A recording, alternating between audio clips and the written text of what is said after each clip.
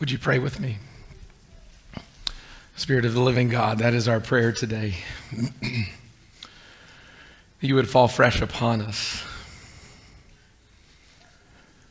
We know that you have invited us into this time, whether we are here in person or we are watching online. Jesus, we thank you. We worship you as Lord. Holy Spirit, we ask that you would move among us afresh, not just in this time, but in the week and in the year ahead. Oh Lord, only you know what you have in store, what you want to do in each one of our lives, what you want to do in our church. And Holy Spirit, we just declare, even as we start this new year, our dependence upon you. Spirit of the living God, fall fresh upon us. Amen. Well, Happy New Year. New year, new message series.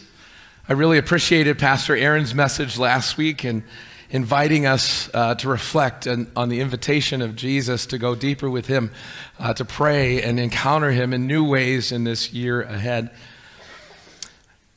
Today, we're starting a new series back on Harvest Sunday. We shared our 5-year vision with you, and the heart of that is becoming a life-giving orchard where people being spiritually formed like healthy fruit-bearing trees results in seeds of restoration being sown across Westland and our surrounding Metro Detroit communities. That looks like cycles of brokenness being reversed, epidemic of isolation being dispelled, every generation being discipled, new leaders emerging and being mobilized and empowered to start new trees within the orchard. This is where we are headed with Jesus, the destination that we are committing to arrive at with him in the next 3 to 5 years. I don't know about you, but our family did some traveling over the holidays. Anybody else do some traveling?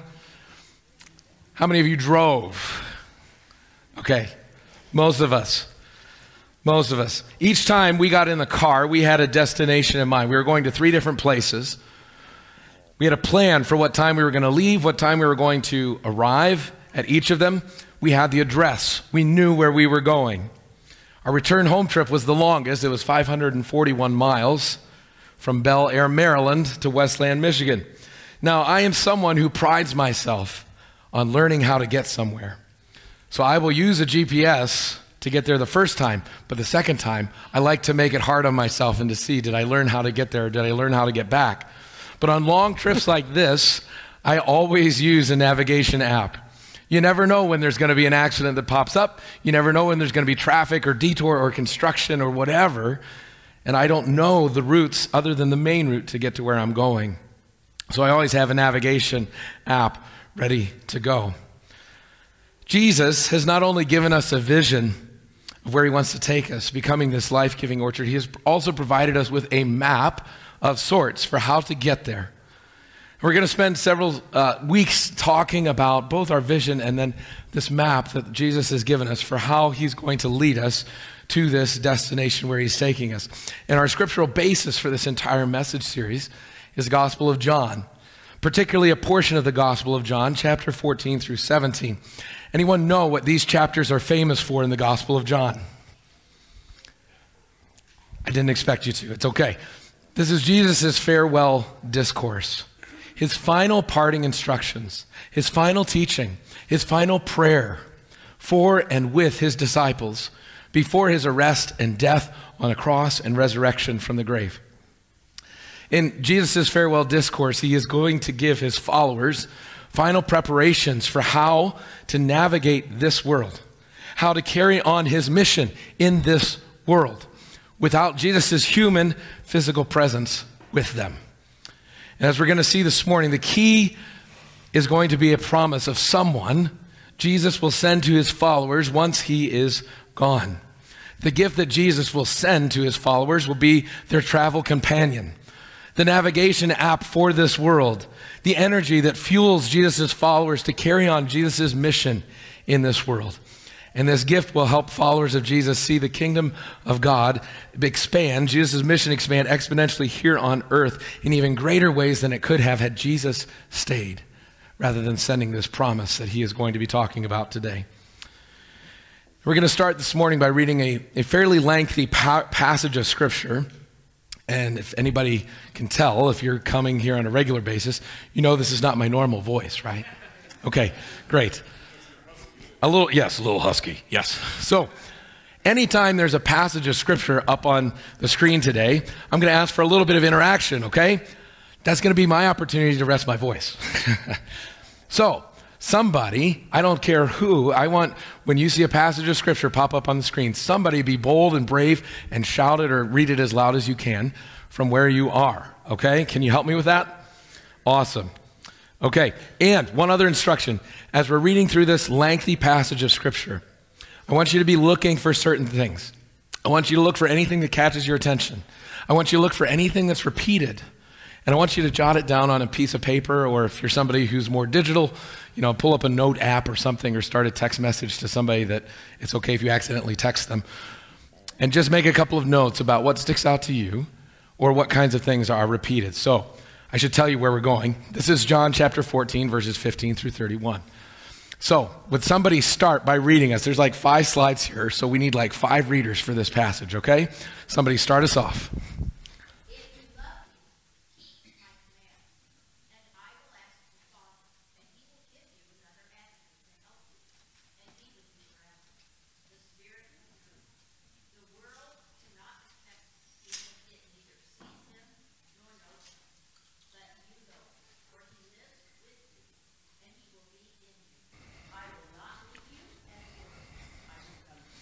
Thanks, Roxanne. All right, can we get somebody to keep reading? The next slide.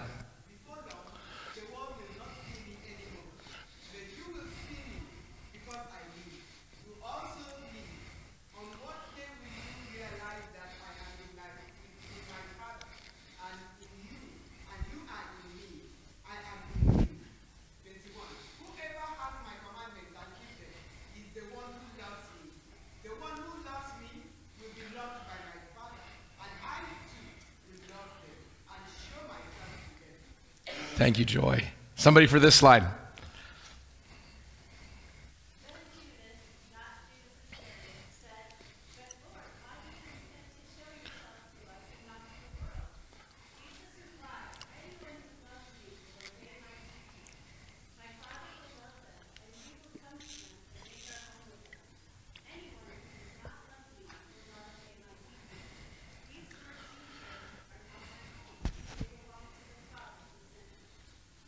Thank you, Rhonda. All right, somebody, only 2 slides left, I think. No, maybe 3.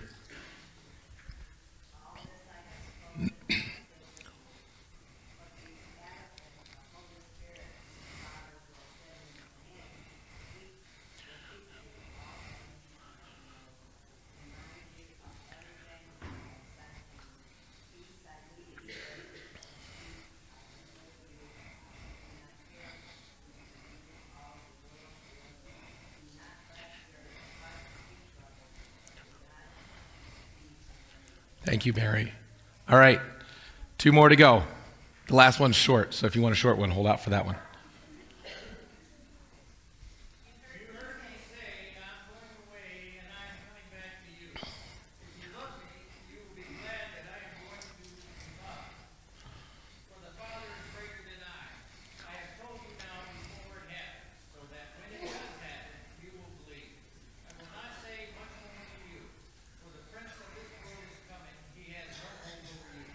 Awesome. Thank you. 1 slide left. I heard somebody starting over here, so go ahead.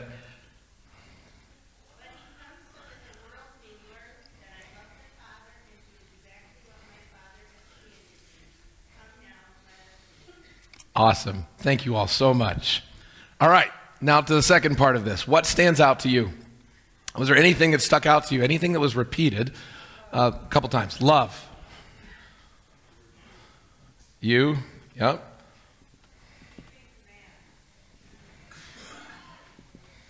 Yeah, keeping commands.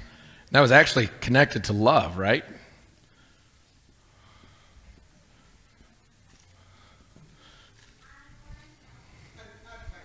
Advice. Yep, Jesus is giving advice. Preparing them for his departure. What else? Jesus' obedience to the will of the Father.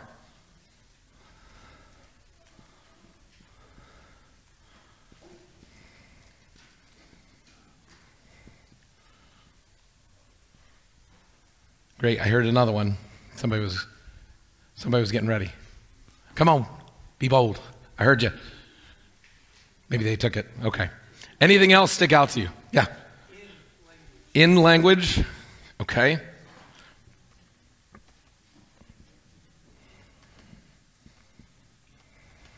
Yeah. Awesome. You guys are finding. Ooh. Yes. Comparison or contrast. Yep. Between the world and those who love Jesus.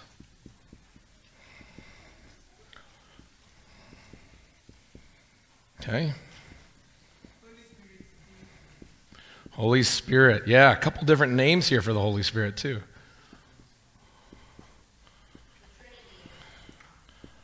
Okay. God, yes. Father, yes, good. Awesome. Anybody else?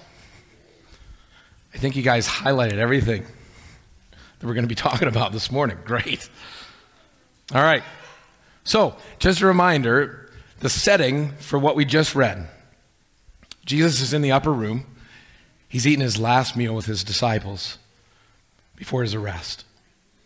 He's done this after he washed their feet to demonstrate his humility, to demonstrate his love for them. Judas has already left mid-meal to go and betray Jesus. And when Jesus says, "Come now, let us leave," most believe that this is the point where they got up from the table and they walked out to the Garden of Gethsemane. And that the rest of what we read comes as Jesus is speaking and teaching his disciples as they're on their way to the Garden of Gethsemane, where Jesus prays and is eventually arrested. The thrust of this passage this morning is a promise that Jesus makes to his followers. Yes, he is going to leave them. He's not going to be with them much longer, but he is not going to leave them as orphans. He's not going to abandon them to fend for themselves and to figure out how in the world do we navigate this world? What do we do with what Jesus has just done amongst us over these last 3 years? How do we carry that on without him? He has been preparing them for his departure. And when he does leave, he's going to send to them a gift that will make new realities possible for them. Jesus' departure is not going to be the end, but the exciting beginning of a new chapter for his followers. Who are the recipients of Jesus' promise here? His loving followers. Throughout this passage, you guys highlighted it. We can't miss the connection between love and keeping Jesus' commands. It's repeated throughout this passage. In verse 15, somebody, for 15 and 16, remember, anytime it slides up here, somebody read it, please. Thank you.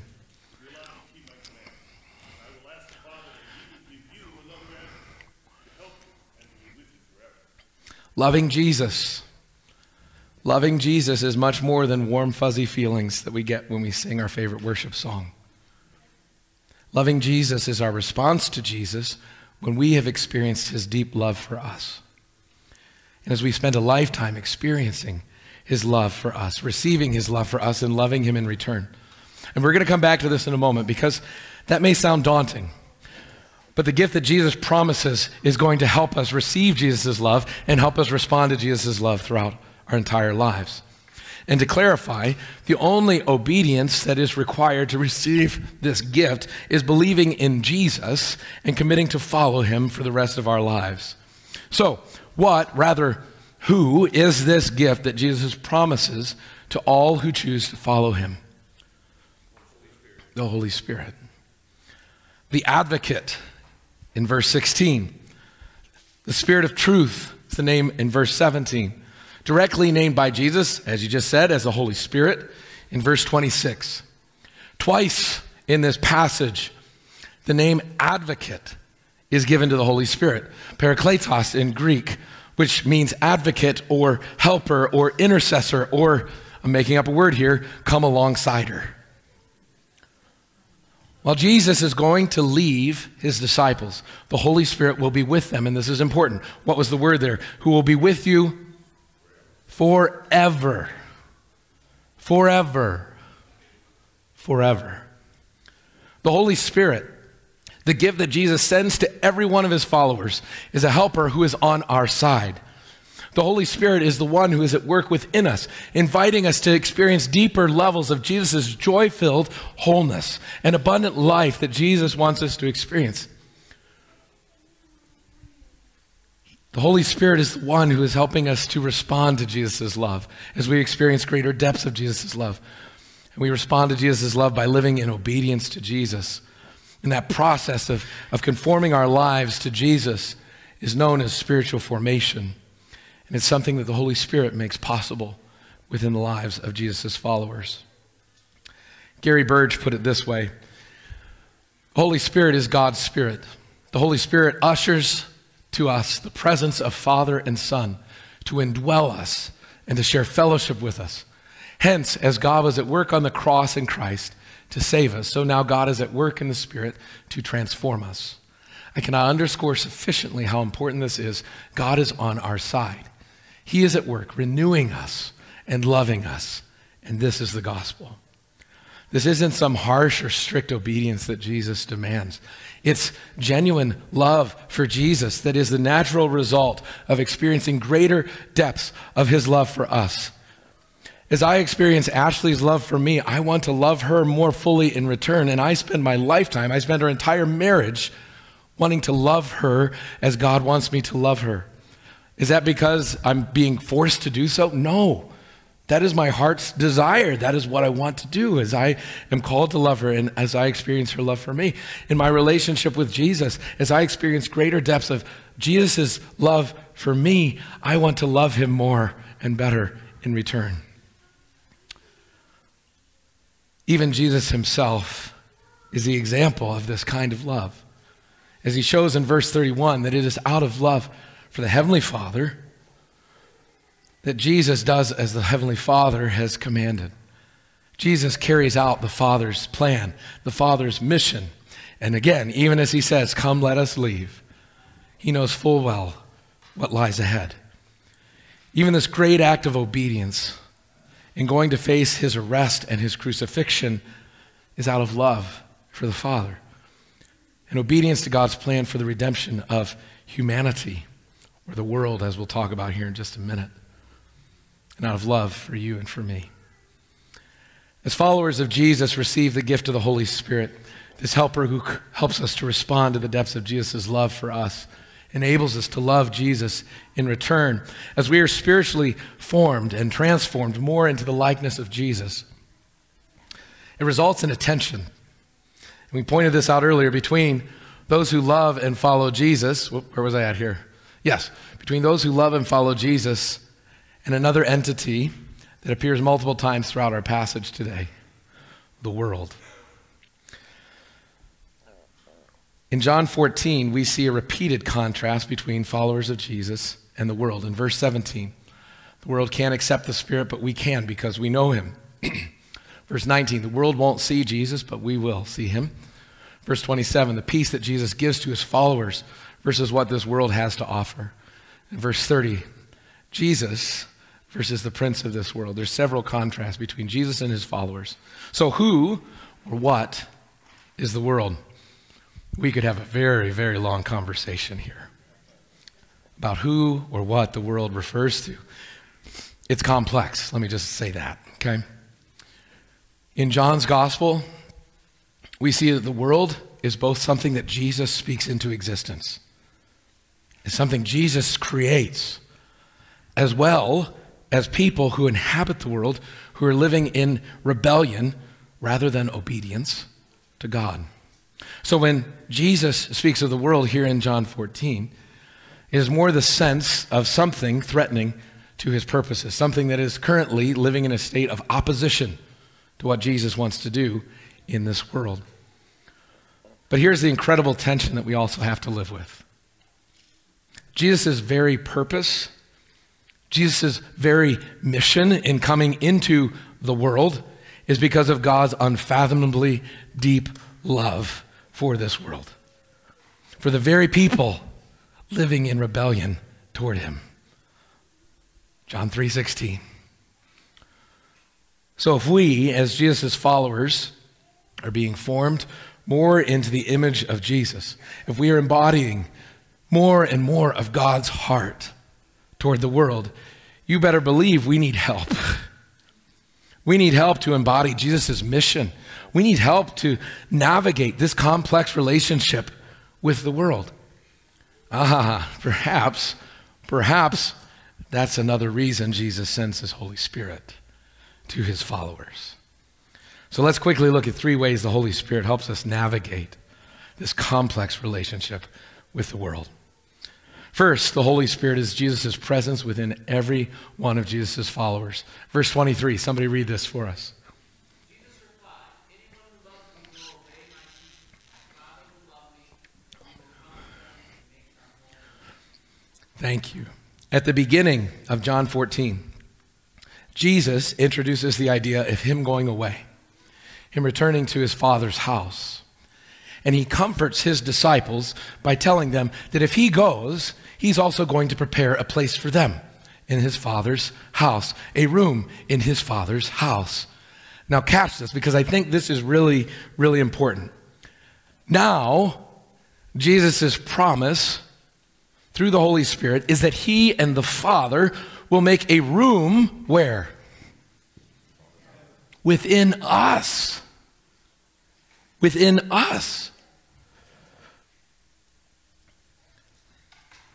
In the midst of this present world. Jesus is clearly paralleling the rooms of John 14:2. You can go check that verse out, John 14:2, to the home that the Father and Son are going to build in the lives of every one of Jesus' followers through the Holy Spirit who indwells every follower of Jesus. Jesus promises his presence to be with us in the midst of the world. At the heart of becoming a life-giving orchard is our own spiritual formation, allowing Jesus to dwell within us and choosing to dwell with Jesus, which we're going to talk a whole lot more about next week. And the word that comes in John 15, remain or abide, is very closely connected to this word to make a room or to make a home within us. So we're going to be talking more about that next week. The Holy Spirit's presence within us is going to be a teaching guide for us as we live in the midst of the world, a world living in rebellion toward God, as we saw in verses 25 and 26. Somebody want to read this again for us?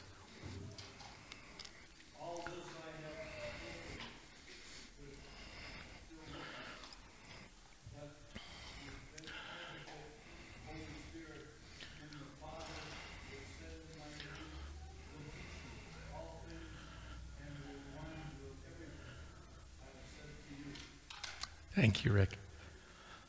We need the Holy Spirit to be our teaching guide.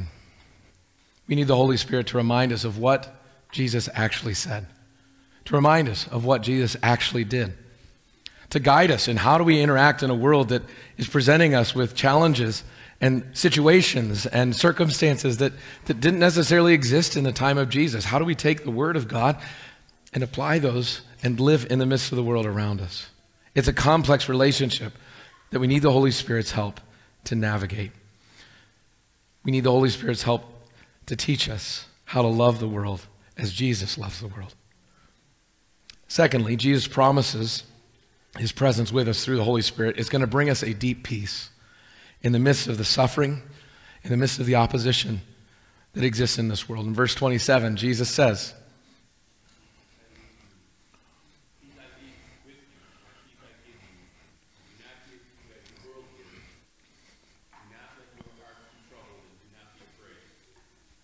thank you. This present world, while deeply loved by God the Father and God the Son, remains under the rule of the prince of this world, as we see in a later verse, Satan. When we see or experience evil, when we experience suffering, and when we experience tragedy, the presence of Jesus within his followers brings a deep and a lasting peace that is a security different than anything this world has to offer. Jesus knew the trials and the persecution that lie ahead for him this very night as he was speaking these words to his disciples. He knew the trials and the opposition and the persecution that lay ahead for many of the followers that were gathered there with him that night, who, as they're trying to navigate this complex relationship between a world that stands in opposition to Jesus and proclaiming and demonstrating the love of Jesus for that very same world would face death of their own. The gift of the Holy Spirit gives the same peace of Jesus' presence with us the first apostles experienced as they faced their own death for carrying out the mission of Jesus. Thirdly, the Holy Spirit's presence within us as followers of Jesus brings a power to be sent into this world to demonstrate and proclaim the love of Jesus, just as Jesus did when he walked the face of this earth. In a later passage, John chapter 15, verses 26 through 27, we again hear the words of Jesus. Would somebody read this for us?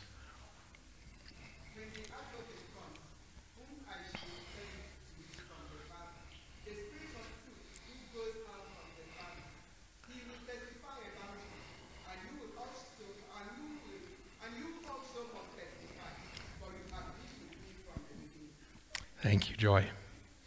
The Holy Spirit is at work within this very world, testifying to who Jesus is.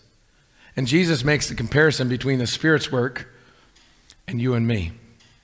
As followers of Jesus, we are also called to testify about Jesus, who he is, what he has done within our lives, what he is doing, the difference that he is making. And I think the things we've heard and talked about this morning, perhaps this is the hardest part for you and me to conform our lives to. We can understand that the Holy Spirit wants to work within us and that one of the roles of the Holy Spirit is to help transform us more and more into the likeness of Jesus. We're okay with the fact that the Holy Spirit is our teacher, even though sometimes we don't like what the Holy Spirit has to teach us, right? Yes, come on. We love the fact that the Holy Spirit brings us deep peace in the midst of the chaos of this world. But this one confronts us a little bit. At least it confronts me. So I won't project that onto all of us. It confronts me.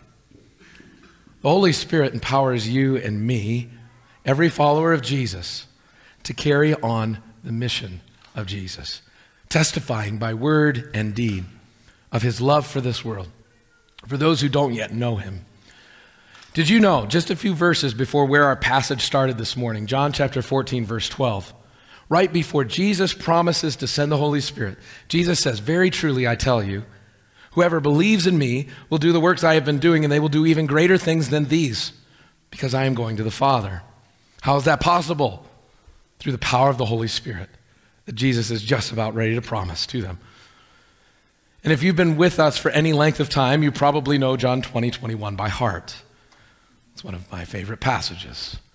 Jesus says to his followers, as he is breathing the Holy Spirit upon them, as they are receiving the Holy Spirit, Jesus says, "As the Father has sent me, so I send you."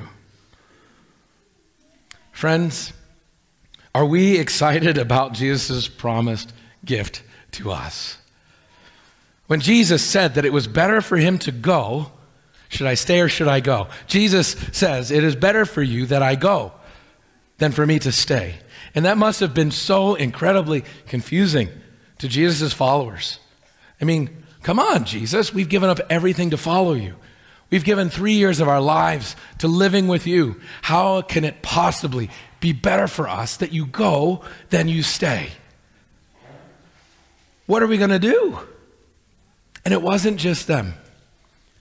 For just a minute, can I ask us, what would we rather have? Will we rather have the physical presence of Jesus here with us this morning?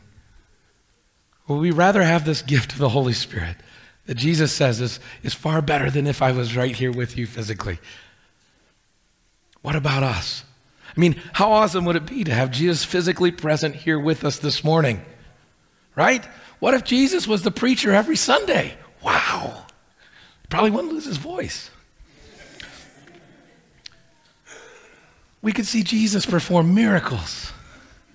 Maybe even get a free meal from time to time, because sometimes Jesus fed the large crowds, right? How cool would that be? And Jesus would always make the right leadership decisions.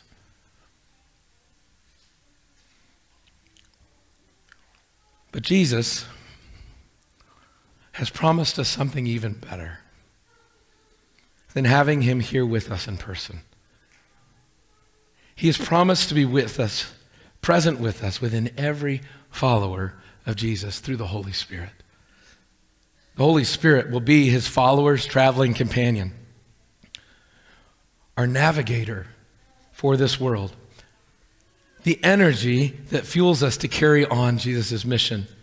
And it is through the Holy Spirit that we will unite with Jesus to see Jesus' mission expand exponentially here on earth. J.D. Greer says John 14:12 challenges an assumption that we may hold.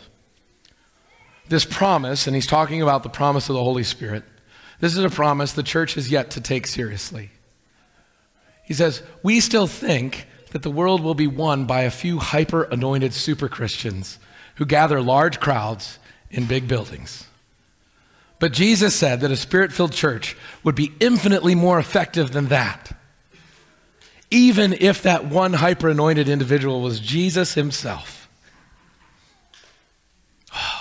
I don't know about you, but this hit me. This hit me. Jesus' plan for his mission to be carried forward, it wasn't about finding a few superstars. We know that by the disciples he called. These guys, they wouldn't even make most teams' starting rosters, let alone be Pro Bowlers. These guys were not great. These are like bottom of the bucket, last guys picked. And Jesus transformed them and empowered them by sending his Holy Spirit into being his apostles and carrying on his mission in the world. It wasn't through some superstars then, and it's not through superstars now. It's not through some awesome super pastors who have great big platforms and write lots of books, but through ordinary people like me and ordinary people like you, committed to following Jesus, committed to living for Jesus in the midst of this world, even though that's tricky, even though that's messy, even though that is complex. And remembering and experiencing the power of the Holy Spirit at work within us.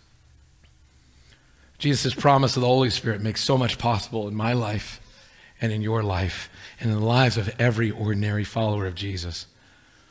As followers of Jesus, our lives are being completely restored to joy-filled wholeness through the Holy Spirit's transformational and guiding work within me and within you. We are empowered through the Holy Spirit to carry on Jesus' mission here in this world. We experience Jesus' peace in the midst of the challenges of this world. We experience the Holy Spirit's power as we testify along with him in word and deed about the greatness of who Jesus really is. No amount of human effort, no amount of human planning alone will result in us becoming a life-giving orchard. Everything is dependent upon the Holy Spirit's work within us and through us. Worship team, would you come at this time? Our worship team is going to lead us in response this morning.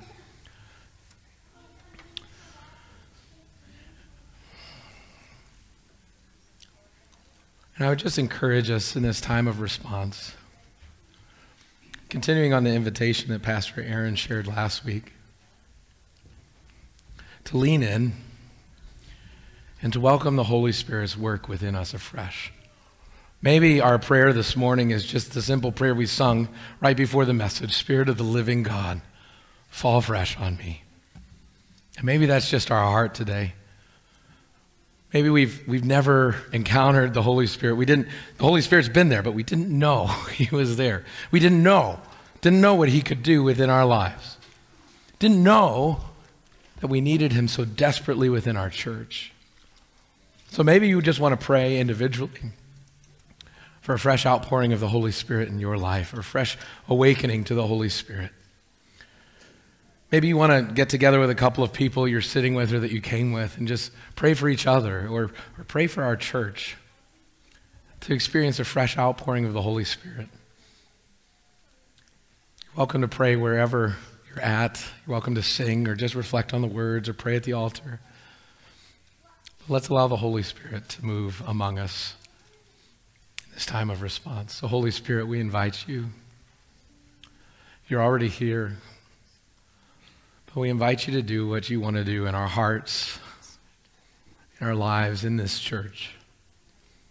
Holy Spirit, we just, again, confess how often we try to navigate this life, how often we try to navigate the complexities of our relationship with the world, how often we try to do church without your power. Oh, Father, forgive us. Forgive us for our arrogance.